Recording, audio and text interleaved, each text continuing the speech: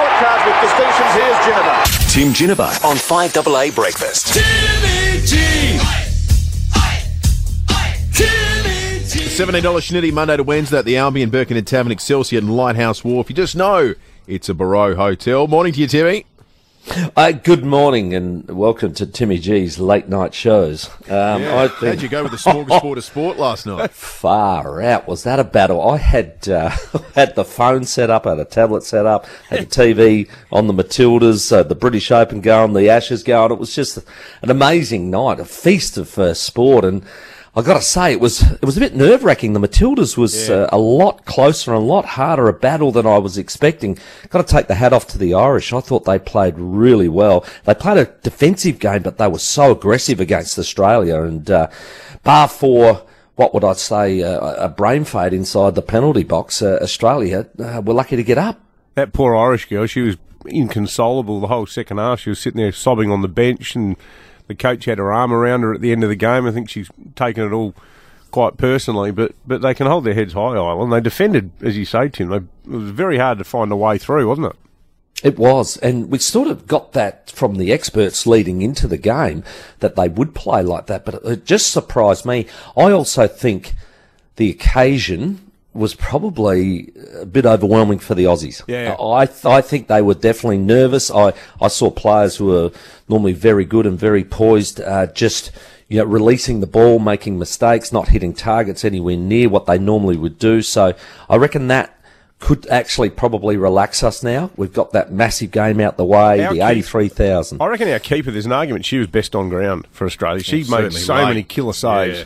Oh, that's 100% accurate. She was outstanding. Yeah. Without her, I was thinking to myself exactly that. Did you see some of the crosses of the Irish? They were so good, bending back in towards the goal, which gives you a chance of either going in or a header.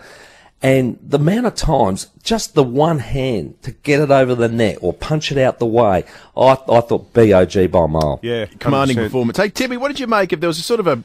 I think it was, frankly, I thought it was the stupidest thing I'd ever seen in my life, but there was an online controversy that started developing around the decision to name Sam Kerr as an out really late in the piece, just when the team sheets came out, and there was no forewarning, and it was sort of construed as, for the fans and people with interest, they would have known ahead of time. I mean, it's a World Cup. This is cutthroat sport, isn't it? Don't we do this? You don't want to give your opponent any tactical advantage? Totally. Oh, 100%. Tony Gustafsson, he can do what he likes as far as I'm concerned. I mean, yeah, you're dead right. You hold your cards right up against your chest, and they may have been, sort of saying, well, Sam, what do you think? You're half a chance. And if she's not, and I'm glad they didn't play her, because a calf, sometimes they feel okay, and then you go to run or accelerate and bang. It's like somebody's, put a little knife in the back of your leg. So it's, I think, if anything, let's see if we can win the first two stage games, and then if we have to play Canada, which is the third one, and it won't matter, then I wouldn't play her for the whole 9 around. Let her go. I agree. Yeah. Hey, mate, can Port beat Collingwood? Well, looking at the ins, it certainly gives you a lot more confidence. You got, and I think Port Adelaide at the moment, their form's going to be dictated by the health of their best players. And when I say that, that's your Butters, your Rosie, your Horn Francis. So Horn Francis back in, Charlie Dixon back in, Trent McKenzie back in, Willie Rioli back in. That sort of gives you a lot more confidence to take on the best side in the comp. And they are. I mean, they've been playing terrific football, Collingwood, and they come over here. They're going to attack us, and, we've got to be up for that fight. 100%. Got a prediction for us?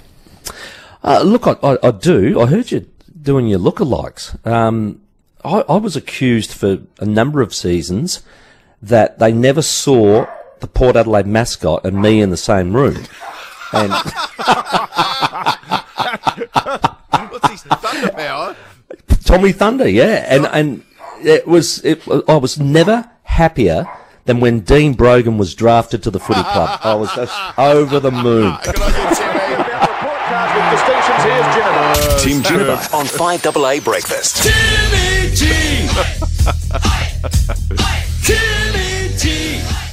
Looking forward to the call of that Port Collingwood game on the weekend as well. And the Crows, well, last chance saloon on Sunday afternoon. You're calling it? I'll be calling it. That's... What is it? A picture paints 1,000 words, but Yeah. sometimes that groan. I don't know. That's worth a few words too. No, best thing about being away for the last fortnight, still haven't seen any of the GWS or Essendon game. Well played, you. Hey, Nick on the Duttons text line says, "Hey, fellas, I'm a skinny, tall, ugly-ish redhead with a moustache. And that's the reason my mates call me Beaker from the Muppets." Oh, Nick. You're too hard on yourself, Nick. That's I a reckon bit you rough, sound Nick. like a much better-looking bloke than that. The Beaker. 5AA News coming up. We're talking weather and flashing back in time. This is a quaint footy story from the 80s that Michael Smith's got. I think you're going to enjoy it. David Penberthy and Will Goodings, 6 to 9, 5AA Breakfast.